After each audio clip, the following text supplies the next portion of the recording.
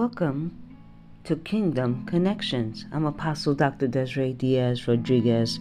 I want to share a nugget to you about the wisdom of God.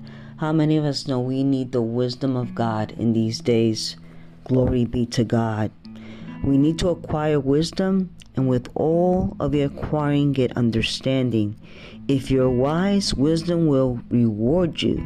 You won't find happiness without wisdom. The Bible says in Proverbs 3:13, hallelujah, he says, happy is the man who finds wisdom and the man who gains understanding. So we need the wisdom of God if we are going to be successful in Christ Jesus. If you would turn your Bibles to Psalms 51 verse 6. Glory be to God. The Bible says also, just want to reiterate, if you need wisdom in any decisions, the Bible says in the book of James that if you would ask for wisdom, he would give it to you liberally. Amen. So wisdom is your best friend. You can have it. All you have to do is ask for it. Amen. And if you would turn your Bibles to Psalms 51, glory be to God. And we're going to go ahead and turn to verse 6. Glory. He says, behold, you desire truth in the inward parts, and in the hidden part you will make me know wisdom.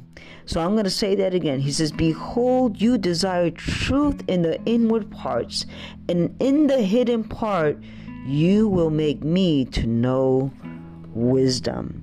So wisdom is your portion. Wisdom will delight your soul and pour healing oil on your parched and dry heart. Wisdom will bless your life with treasures of happiness. It will give you understanding. We need the wisdom of God.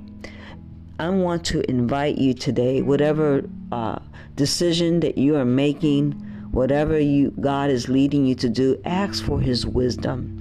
The Bible says that if we ask for wisdom, he will give it to us.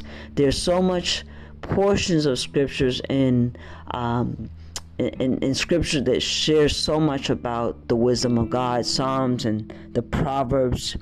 I want to invite you to invite the Holy Spirit to give you the wisdom from God, to lead you and guide you into all truth. God bless you. I pray this blesses you.